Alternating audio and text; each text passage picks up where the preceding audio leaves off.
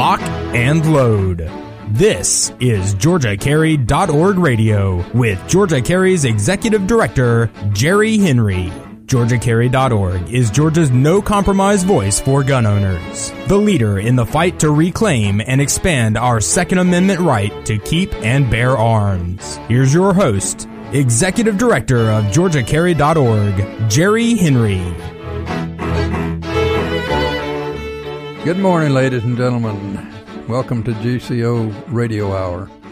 I'm here today, Jerry Henry, with our Vice President, John Monroe, who is going to discuss with me the things that happened a couple of days ago at Sine, the bills that the last bill that was passed, and then the other two bills that we got passed. And if we have enough time, we're probably going to talk a little bit about litigation that might be going on that would be of interest to you and all the members. So first off, I'd like to welcome John.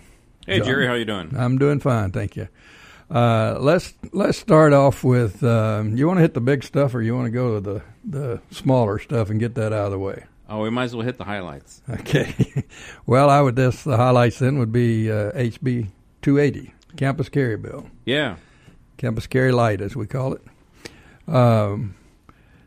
We finally got a bill out at about 12:15 on Friday morning that would allow us to carry on campus. So let's go over what that would allow us to do as compared to what it is now and what we're actually gaining in that bill. Well, first of all, you have to have a license for it to apply at all. If you don't have a weapons carry license, then you still cannot carry on a college campus in any fashion. We probably also should mention that this only applies to public colleges and universities in Georgia. Private ones can still or are still off limits. Can they allow you to carry on their campuses, or is that prohibited by statute? No, it's prohibited by statute. I thought that was the case. The bill only applies to public colleges and universities, and which means that under existing law, it's still a crime to carry on a private campus. Okay. Well, I understand that they did not want to get into that issue and have to fight both of them at the same time, so that's probably something that we'll see in the future. Right. Frankly, from my standpoint, that should just be decriminalized, and then the private property can be treated as any other private property in Georgia, and the owner can do whatever he wants. Except for churches, of course. Well, yeah, churches are special for, well, I don't know why. Well, because somebody wants them that way, best I can tell. I So guess. We have a couple of places that are off limits, as I understand it.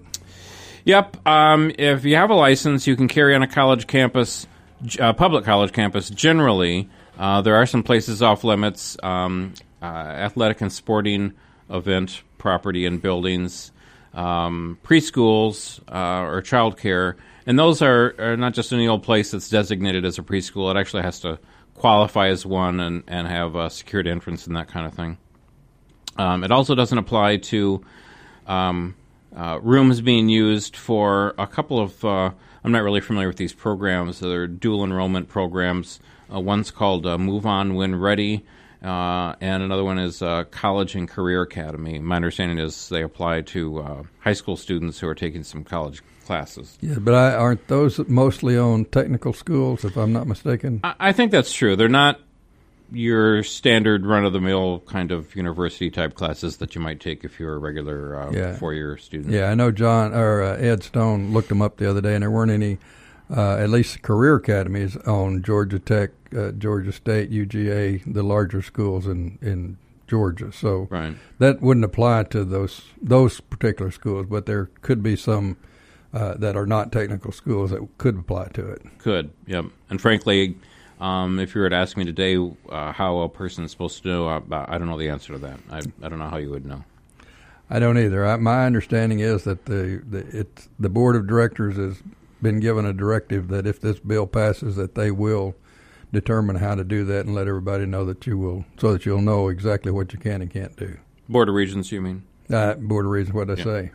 Board of Directors. I'm sorry. I'm talking about you being on the Board of Directors. And I didn't, now that we mentioned, I didn't introduce you as such. John is one of the founding members of our board members of GeorgiaCarry.org and has been around a long time and has, as I alluded to earlier, we're going to talk about maybe some litigation that we're involved in, and John has been the primary attorney on most of those litigations. Also have Marshall Parker over here working the board again for us this week, who is a member in good standing of GeorgiaCarry.org as well. So now that I've interrupted you and totally got you off your train of thought. Well, there are some more places off limits. Also, faculty, staff, and administrative offices, and rooms where disciplinary proceedings are conducted. Frankly, I'd have preferred that it said are being conducted, because I don't know how you would know if a room is sometimes used for disciplinary hearings, but maybe they're designated. I don't know that. They're kind of like courtrooms then in our current statute. It might be a courtroom, it might have been a courtroom, and it might be again someday. Yeah, when I was in college, I think they just randomly selected a meeting room or conference room to be a place where a disciplinary hearing was held. So I don't know how you would know. And then lastly, this only applies to handguns, not all weapons. And it'll just be a handgun that you can carry with a weapons carry license. I'm not sure what that would mean, because I think you can carry any handgun with a weapons carry license. And then lastly, the handgun has to be concealed, so you can't openly carry on a college campus. Okay. We're getting a lot of I'm getting a lot of questions. We're getting a lot of questions on Facebook. There's an awful lot of talk about this. There are a lot of people that are saying that this is this bill stinks. It's not any good. We shouldn't even been near it, let alone let it pass. Well, obviously we're not the ones that pass and let things pass. So we didn't have that was not within our purview to stop. Right. However, what do you feel about the bill? Do you think that it's a worthwhile move forward? Well, yeah. I mean, I would have preferred to seen more. Frankly, I just soon see colleges, universities, and even K through 12 just plain decriminalized for people with licenses.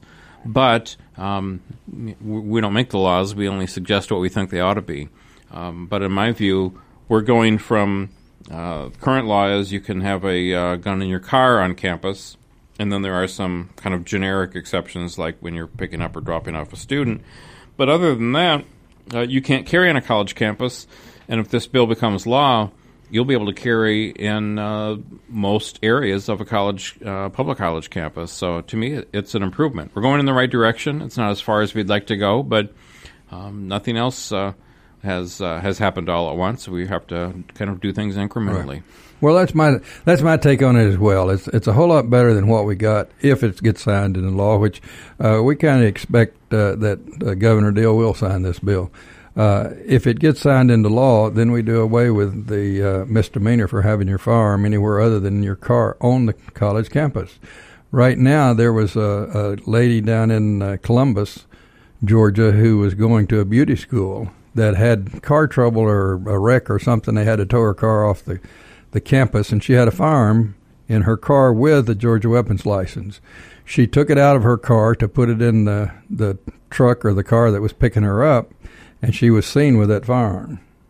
Now, there was not a policeman there to arrest her or anything, but she wound up being suspended out of that school because she had her firearm somewhere besides her car. This kind of thing won't happen anymore. Right now, everybody's concerned about people having their cars broken into and having firearms stolen. But right now, if you want it in your trunk, you have to put it in your trunk before you get on the college campus. Otherwise, you're violating the law. That's right. So it's better than what it was, and people are also asking, well, I'm going to class, or I've been going to class, and I'm going into a place now that's off limits. What do I have to do? What do I get to do with my gun? Well, same thing you had to do with it before. You couldn't carry it on there, so you didn't even have to make that decision because you couldn't have it with you. It was in your car. So I think this is it's a good step forward. It's a good first step.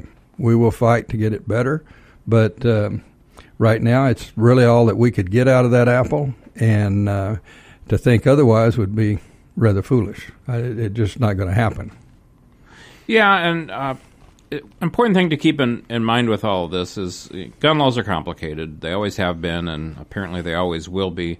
if you're going to carry a gun, it's your responsibility to keep up with where you can and where you can't carry.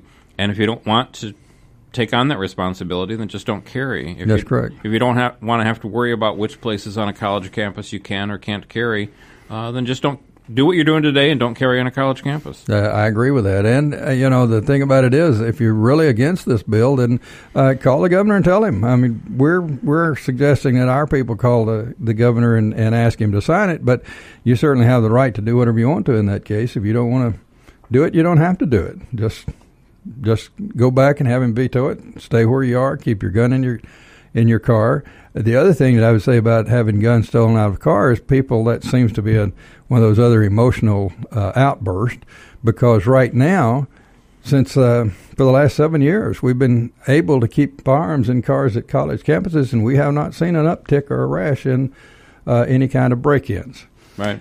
We got a break coming up here for our first segment. This first segment just kind of flew on by here. I want to remind you that you need to go to georgiacarry.org. You can sign up online. You can renew online. You can learn about us if you're not a member already. And you can also get the podcast there, as well as you can get the podcast commercial-free from newstalk1160.com anytime after this coming Monday. So we will be right back.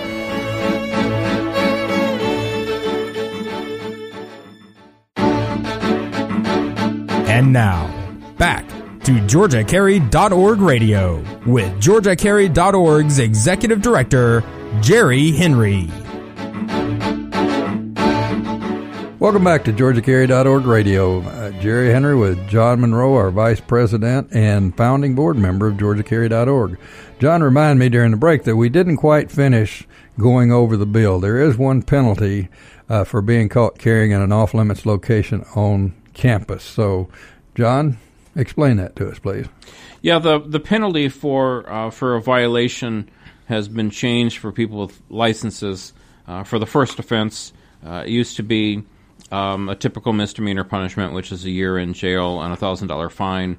But now the bill provides that for the first offense for a license holder, the maximum penalty would be $25 and no period of incarceration. Second one, though, would be a misdemeanor and whatever you're lucky enough to get out of court. That's right. Second offense would be a typical misdemeanor punishment, which would be a max of $1,000 fine and a year in jail. And that wouldn't necessarily be the same location. That would just be a location. For instance, if I were in a classroom with a high schooler, that would be one. Now, if I went to, say, the athletic building, would that be two, or would that be another one? It would, as long as it's I think it would have to be a public college campus. So it wouldn't be any violation of the school provision 1611 to 127.1. I think it would have to be a violation of this particular bill. With the high schoolers, I was talking about walking into a classroom where high schoolers are on campus, on college campuses. Right. Yeah, that would be a violation. And if you did another violation of, say, being in a fraternity house, that would trigger the full misdemeanor penalty. Okay, that's what I want to make sure. But if one of those had been, for example, carrying in a kindergarten classroom, if that had been your first offense and then your second one was carrying in the fraternity house, I think the fraternity house would still be subject to the max $25 fine. Oh, okay. Well, that's kind of what that's kind of an unclear thing right now, but we'll find that out, I guess, as we go on. At any rate, the fact is, today, if you get caught, it could be up to $1,000 and/or a year in jail the first time, and the second, and the third, etc. And whereas in this bill, if it's signed on and goes into effect July the 1st, then it would only be a $25 fine with no incarceration on the first time. That's correct. Okay, so that in itself is much better than what we had. We had another bill passed, and this one didn't go over sine die. This one passed back.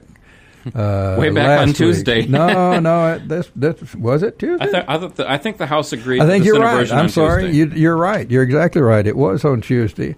They came out of the House. It was out of the Judiciary Committee the week before, and then it came out of the Senate on Tuesday. The House agreed to the substitute, And we go over a few of those provisions. Some of them we had nothing to do and are not really particularly interested in, but these bills, omnibus bills, are a lot of times called Christmas tree bills because they just start lighting up with everything that has anything to do with that particular subject that it's in, and that's kind of what's happened here, although we did get, I think, most of what we asked for. The first part is a financial Georgia Firearms Industry Non-Discrimination Act. That has to do with banking. Are you familiar with that, or do we just go on that one? Well, I'm familiar with it. As you mentioned, it wasn't anything that Georgia Carry was pushing for, but basically what it does is prohibit discrimination against businesses engaged in the firearms industry from financial institutions. Right. So, for example, if you've got a small business as a gun store, a bank cannot discriminate against you for the purpose of a loan application or just something because like of the fact that you are a firearms store. Correct, yeah. And then this is surprising, but they also added more badge carriers or previous badge carriers to 1611-130, the exemption law. Another thing they did that was interesting to me is that if this is signed into law, a knife means a cut will mean right now it means a blade greater than 5 inches in length. Right. A knife means a cutting instrument designed for the purpose of offense and defense, consisting of a blade that is greater than 12 inches in length, which is fastened to a handle. Now, my question to you is, does that mean that my 5-inch pocket knife is no longer a knife? It does mean that. Now you have to have a license to carry a pocket knife that's got a blade that's 5 inches or longer. If this bill becomes law, you can carry a knife with a blade up to 12 inches in length without a license. Okay. I understood that part. My question is, I guess, was how much does preemption have to do with a lot of the cities have? If you've ever looked at the laws in the cities on carrying knives, they go from anything over 2 inches up to 3 or 4 inches. That's anything over 3 or 4 inches. I think in Atlanta it's over 3.5 inches or 4. It was. Then it was against the law to carry that. Does this preempt that? No, but we've got changes made to 1611-173 a couple of years ago that preempt all local regulation of weapons, including knives.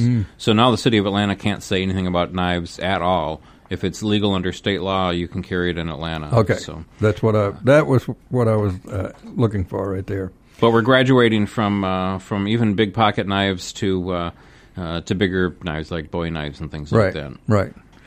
Who knows? It may grow to machetes one day. Yeah. We also this next part of the bill, we'll discuss HB 406 as well. HB 406 was actually put into this bill as well to try to make sure that got passed. HB 406 was the reciprocity bill, whereby the state of the Attorney General for Georgia would not recognize the state of Virginia's license because they will not allow anyone under 21 years old to carry a handgun. You want to elaborate on that a little bit? I believe we had a lawsuit on that one. Right. Yeah, that lawsuit is still pending, but Virginia started recognizing Georgia licenses but refuses to recognize licenses issued to people under 21. And as you recall, a couple of years ago, the law was changed to allow people who had been honorably discharged from the armed forces and who were under 21 to get a license. So we do have, obviously it's kind of unusual to be honorably discharged and be under 21, but it can happen. So we do have some people in Georgia, I understand it's not very many, but there are some people in Georgia that have a license and are under 21 because they were honorably discharged. Virginia will not recognize those particular licenses issued by Georgia when the people with licenses are in Virginia. Because of that, the Attorney General of Georgia says that no licenses issued by Virginia will be recognized in Georgia. So if you have a Georgia license, a Virginia license, you're out of luck in Georgia. Right. Well, this bill will take care of that, and it says that basically no other state shall be required to recognize and give effect to a license issued pursuant to this part that is held by a person who is younger than 21 years of age. Right. So therefore, they will do that. The other thing is that we found out during our lawsuit is that the Attorney General does not have to, according to him, does not have to create and maintain the list of reciprocal states. Right. One of the things that the Attorney General said in response to our litigation is, well, look, I don't even have to publish whose licenses will recognize. I'm just doing that as a public service. If you're going to sue me over it, I'll just quit doing it. Well, this law codified that he will do that and keep that list. So that's correct. If that's signed into law, this one and 406 as well, either one of those will do it. Both these two bills, HB 292, which we're discussing right now, and 406, which we're intermingled with, will become effective upon the signature of the governor. HB 280 will become effective July the 1st. Okay, so if that doesn't confuse as long as you. it's not vetoed. Well, I said didn't I say if he signed it? Well, it could become effect become law without him signing. Well, that's true. That's true. I forget about some of these things. That's why I have you around. This also extends a courtesy to people with a reciprocal license from a reciprocal state. For instance, anybody from Texas right now with a license can come here and spend as much time as they want to, carry anywhere you and I can. It's no big deal. It's legal because we have reciprocity with them. However, if they move here and they get a Georgia weapons license, or they get a Georgia driver's license, then their Texas weapons license is no longer good. They have to go without one until they can get down to the probate court and pass the background check, the fingerprints, and all that, and get another license. This bill would allow that license to last for 90 days until they receive their Georgia weapons license. Anything after 90 days, they'd be out of luck. Right. So that's a courtesy to those people who have moved here, and there's been a lot of people that we've heard complaints about. The other thing it would do is it would allow the probate courts to change not only the name but the address of people whose license is over 90 days before their expiration date. They can have their their name changed or their address changed, which right now is just about impossible to do. Right. We had a member who called me one day. She had gotten married and changed her name, and she went to the probate judge to get a new license issued in her name, and the probate judge wanted to charge her $75 bucks to have a new license issued. Yep. So that'll take care of this. We're coming up to another break. Just sneak up on it. This is just going too fast. At any rate, be sure and go to georgiacarry.org website, look it up, and remember newstalk1160.com for the commercial-free podcast, and we will be right back.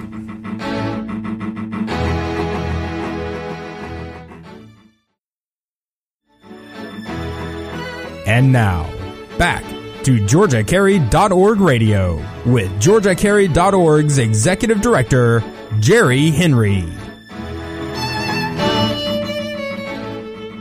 Welcome back to GeorgiaCarry.org Radio. Jerry Henry and John Monroe sitting here talking about the laws that were recently passed here in the state of Georgia. We're currently going over HB 292. There's a couple other things that we want to make sure we discuss. There's still more things in here that are really of little importance to us. They talk about the probate court and the Department of National Resources should have safety information available, which is fine, but we're not sure how good their safety information is sometimes. One of the things it does is it changes the time that the law enforcement has to get the information back to the probate court or probate judge.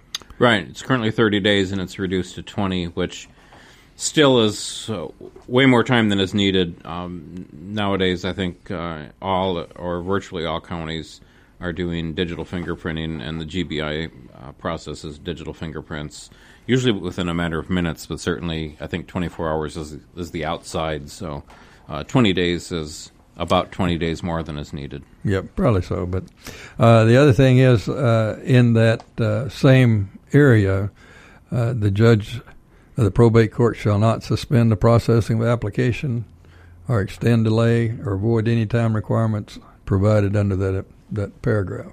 Right. We have a problem. Some counties are a lot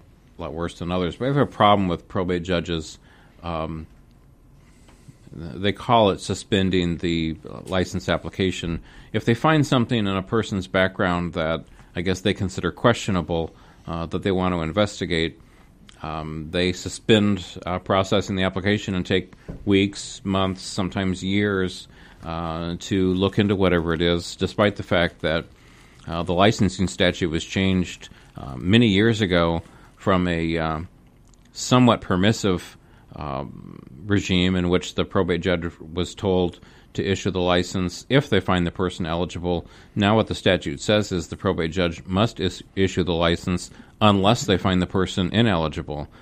So for me, what that means is if on the 45th day, or the longest day possible for the judge to issue the license, if the judge hasn't found something to make the person ineligible, there's only one option available, and that's issue the license. Right. Let's see here.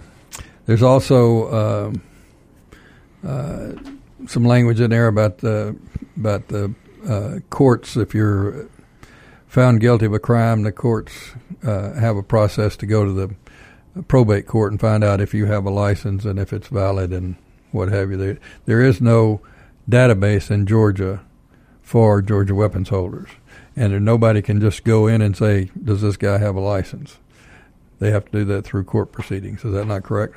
Right. If you are convicted of a crime that could be grounds for revocation of your license, now the judge presiding over your criminal case can ask you if you have a license and report your conviction to the judge of the probate court that issued your license, and then that judge can initiate revocation proceedings if he or she desires to.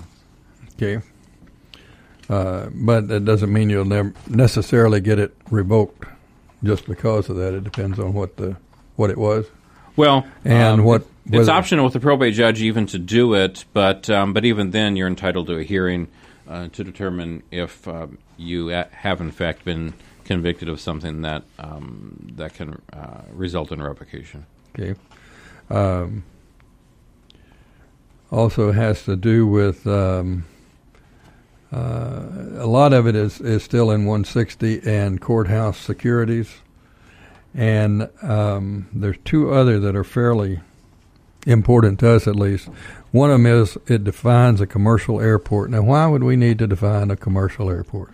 Well, you might remember we had a case against the Floyd County Sheriff's Office a year or so ago, and because that's where the Wings Over North Georgia air show is held, and they prohibit carrying firearms there. And we sued them saying you can't do that because you're preempted from regulating firearms at the local level. And their defense was, well, there's a law in Georgia that says that you can't carry a firearm past security of a commercial service airport. And we said, well, that's true, but you're not the Atlanta airport. You're the Floyd County airport, and you're not a commercial service airport. And they said, yes, we are. We've got a canteen, and we sell peanuts and stuff, so that makes us commercial. So now there's a provision in the bill that defines what it means to be a commercial service airport, and Floyd County will not qualify. Yes, it means an airport that receives scheduled passenger aircraft service from any major airline carrier. And then we turn around and define major airline carrier. That means an airline that has more than $1 billion in annual operating revenue during a fiscal year. I don't think they will qualify for that either. That would be a lot of peanuts. That would be a lot of peanuts and a lot of small airplanes as well. Yep. The last thing that's on my list to discuss in this bill is protection for firearms instructors. There's a lot of firearms, and a lot of firearms instructors, and I'm not really sure why, but there's a lot of firearms instructors who feel threatened by lawsuits from someone who has a crime committed against them that they taught how to use the firearm. Now, I know you can sue a bologna sandwich if you want to. I've seen some that needed suing, by the way. But if I go out, it doesn't matter to me who's trained me. If I go out and I shoot somebody, that's my responsibility, not this guy 4 years back. But this says that any instructor who lawfully instructs, educates, or trains a person in a safe, proper, or technical use of a firearm shall be immune from civil liability It was a late night, Thursday night, and I still hadn't woke up. I understand. Shall be immune from civil liability for any injuries caused by the failure of such person to use such firearm properly or lawfully. So as long as the guy goes out and that you've trained goes out and uses his gun in the manner that you train him, you can't be sued. If he goes away from that manner, then you can't be sued. Right? Well, I'm not sure it covers every situation, because it implies that if the person goes out and commits a crime, that you don't have liability, or that you could have liability, right, or don't have immunity, I should say. Right. But anyway, I mean, it affords some protection. I've talked to a lot of firearm safety instructors who were concerned that somebody would say that they were trained by that person, and so they did what they were trained to do. And that some third party that got shot would sue them. So this does provide them some measure of protection against things like that. Okay. Well, that basically concludes the bills. Do you have anything else you want to say about them? No, I think that covers them. I think we did a pretty good job of chewing through that stack of things. Yeah. Let's talk about a couple other things. I know we've got a couple of lawsuits that are pending and are in various locations throughout the state, various courts. Mm-hmm. And why don't you bring our members up to date on that? Well, we've already touched on one, and that's the case against the Attorney General regarding the Virginia reciprocity. Now, if HB 292 becomes law, or the other bill, either 406. one, 406, that potentially would moot that case, which is fine, because all we're really wanting to do is get Virginia licenses recognized. Right. But that case is pending, and it's currently scheduled for a hearing on the Attorney General's motion to dismiss later this month. Okay. We've also got our long-standing case against the Atlanta Botanical Gardens over whether they can prohibit people from carrying guns on their property. And our position is, because they lease their property from the city of Atlanta, that they're subject to the provisions that a person who leases public property can't prohibit firearms on their property. That's already been dismissed once. We went up to the Supreme Court and got it reversed. Went back to the Superior Court in Fulton County, and then it wasn't really dismissed. It was summary judgment was granted, which means it has the same effect. The case was ended in the Garden's favor. So now that is on appeal to the Georgia Court of Appeals. Okay. What else? We got anything else? Well, we just settled a case against the Richmond County Sheriff, mm-hmm, who was imposing a 10-day waiting period on this commercial sale of used firearms. We settled that case. He's agreed to stop doing that. He no longer imposes the waiting period, and he agreed to pay all of our costs and attorney's fees. Good. In fact, I went down there with you on that case. You did. Must have been my wonderful technical testimony that got us out of that. Got us through that. You were our star witness. Yeah, they didn't want to come back and talk to that guy anymore. I think you put the fear of God in him. Yeah, right. Well, we're coming up to the end of our third segment. We have one further segment to go. Again, I want to remind you, GeorgiaCarry.org. You can join, you can renew. If you're not a member, you should be a member. We need everybody we can get to call the governor, ask him to support these bills. And it's only $20 a year. It's the best $20 a year you will spend, basically, in any year. We also have GCO Radio on our website where you can get the podcast. You can also get the commercial-free podcast from newstalk1160.com. And we will be right back.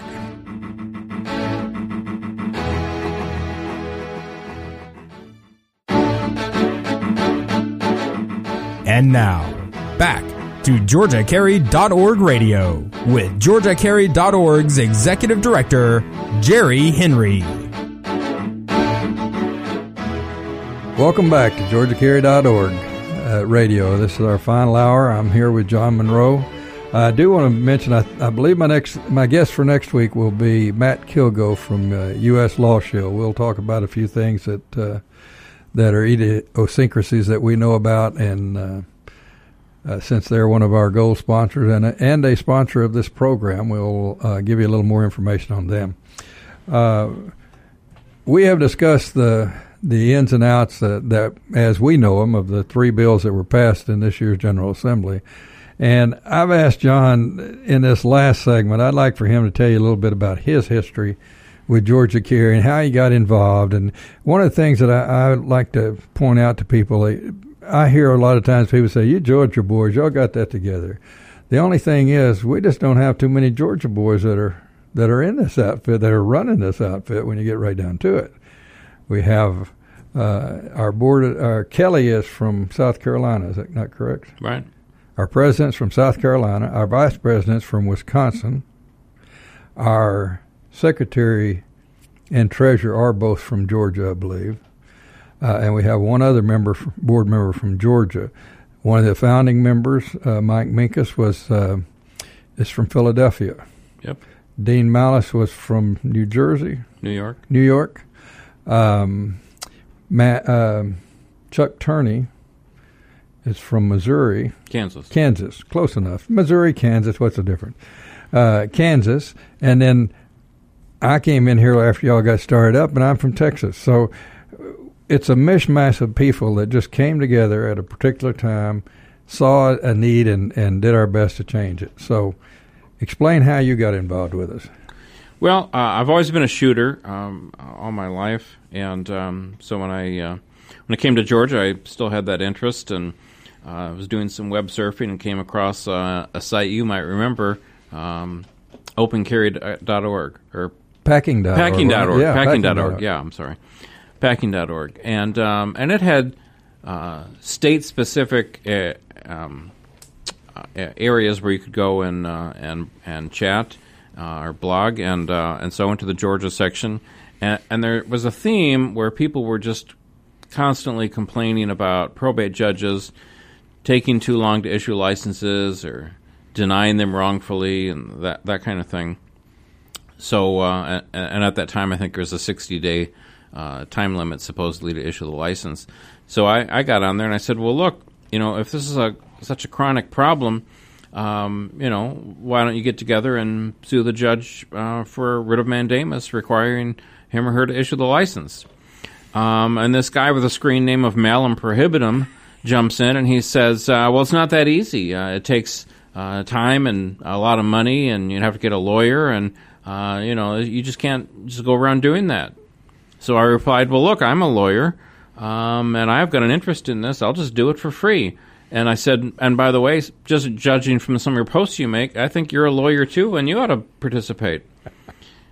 Well, and I get a private message a few minutes later, says, give me a call. And that was Ed Stone, who was our original president and one of our board members. Right. So Ed and I met online that way and then talked on the phone for a while, and we got together and found some of our future members who were having to wait way too long for their licenses, and we started a lawsuit to get a writ of mandamus against the probate judge. Mm-hmm. And then another one of our founding members, James Camp, who's also on the board of directors, became one of our plaintiffs in a case against the probate judge for requiring a Social Security number on the license application. I remember that. And the state of Georgia was also a defendant in that case. And as a result of that, we settled with the state of Georgia, where they agreed to not only they agreed just to take it completely off the application so that it's now no longer even requested of somebody. Right. And then we had, after that, not too long after that, I think, we had the Cayuga County preemption lawsuit, didn't we? Right. And actually, Ed was the plaintiff in that. Right. Ed lives in Cayuga County. And the county had an ordinance prohibiting carrying a firearm in county recreation facilities. So we sued the county for an injunction prohibiting them from enforcing that because of the state law preempting local regulation. We lost that in the Superior Court, went to the Court of Appeals, and they reversed and said, no, the preemption law means what it says, and you can't regulate carrying firearms on your property. Right. And after that, it was pretty much off to the races. We kind of developed a name quickly, and we had a lot of cases after that, Right. and got ourselves down in the legislature and got a bunch of laws passed.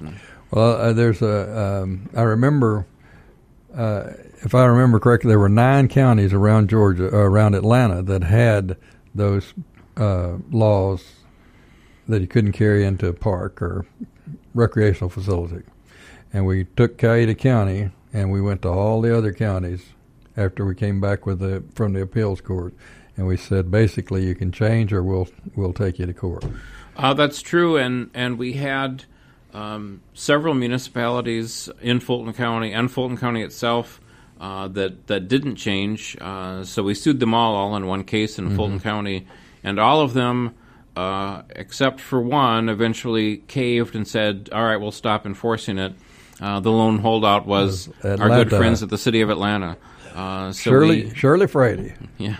So we had to go all the way with that one. We got a court order. We still have a permanent injunction issued by the Superior Court of Fulton County against the city of Atlanta, prohibiting the city from enforcing its ordinance against carrying firearms in city parks. Right. So that with that, what we wound up doing basically was putting teeth into the preemption law. It had been on the books, but nobody ever enforced it, so it wasn't a big deal. And with that, we did. We had a lot of comments. Another thing that I think was funny when we started off, every time the AJC did a story on us, it was really back when the internet was still fairly young. It was established, but it was fairly young. But every time you put GeorgiaCarry.org in a story of theirs, it was a link to our website. Right. And so every time they'd run a story on us about what we were trying to do, and they would downgrade us and talk about how scary we were and what we were trying to do to the children and all. And every time the worse the story became, the more members we would get off of that story. Yeah, they had an editorial saying that GeorgiaCarry.org is a dangerous organization. Right. As a result of that editorial, I think we had, I don't know if that record still holds, we gained more members in a single day than ever before. Yeah, I remember that one. And what happened after that was the AJC wrote a story a few days later and called us guncarry.org. And Matt Knighton, our secretary and webmaster, saw it, went and bought guncarry.org and redirected it to our website. So when they put in guncarry.org, there it came. Yep. So it's that was some of the interesting things that happened in the beginning. And you have also been fairly active in another organization that's kind of a sister to us to a degree, and that's Wisconsin Carry. Is that not correct? That's true, yeah. You do. You've run through several lawsuits up there and been victorious up there as well as down here. Yeah, in fact, I just won a case in the Supreme Court of Wisconsin against the city of Madison.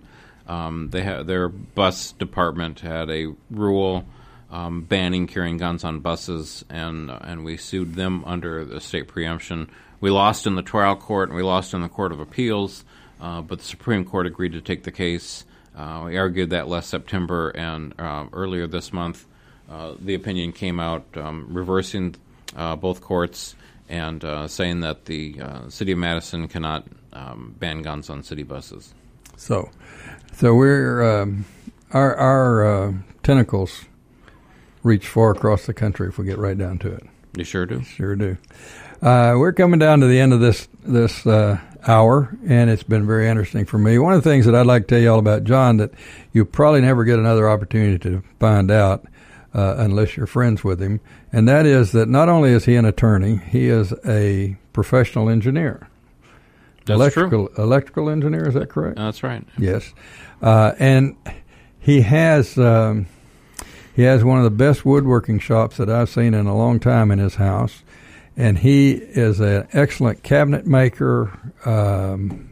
You name it. If it can be done with wood, John can do it. He has impressed me and other people. He's basically rebuilt the house that y'all have lived in by adding rooms, changing rooms, etc. And he's also built an underground firing range at his house as well. Well, my wife actually does most of the work. I generally just make sawdust. Oh, okay. I know you do what she says to, because Kathy wouldn't have it any other way. No. I want to remind you one more time, GeorgiaCarry.org website. We appreciate all the visits. Go in. Everything that John and I have talked about basically today is on that website. If you like to join up, $20 a year. You can follow us on Facebook. You can follow us at Twitter, at GeorgiaCarry.org, and come give us a try. Also, don't forget the commercial-free podcast on newstalk1160.com. We will see you next week. Thanks for listening to GeorgiaCarry.org Radio, hosted by Georgia Carry's Executive Director, Jerry Henry. GeorgiaCarry.org is Georgia's no-compromise voice for gun owners. Join us each week for information on protecting your Second Amendment right to keep and bear arms. GeorgiaCarry.org Radio, Saturday mornings at 8 only, on News Talk 1160, the talk of the town.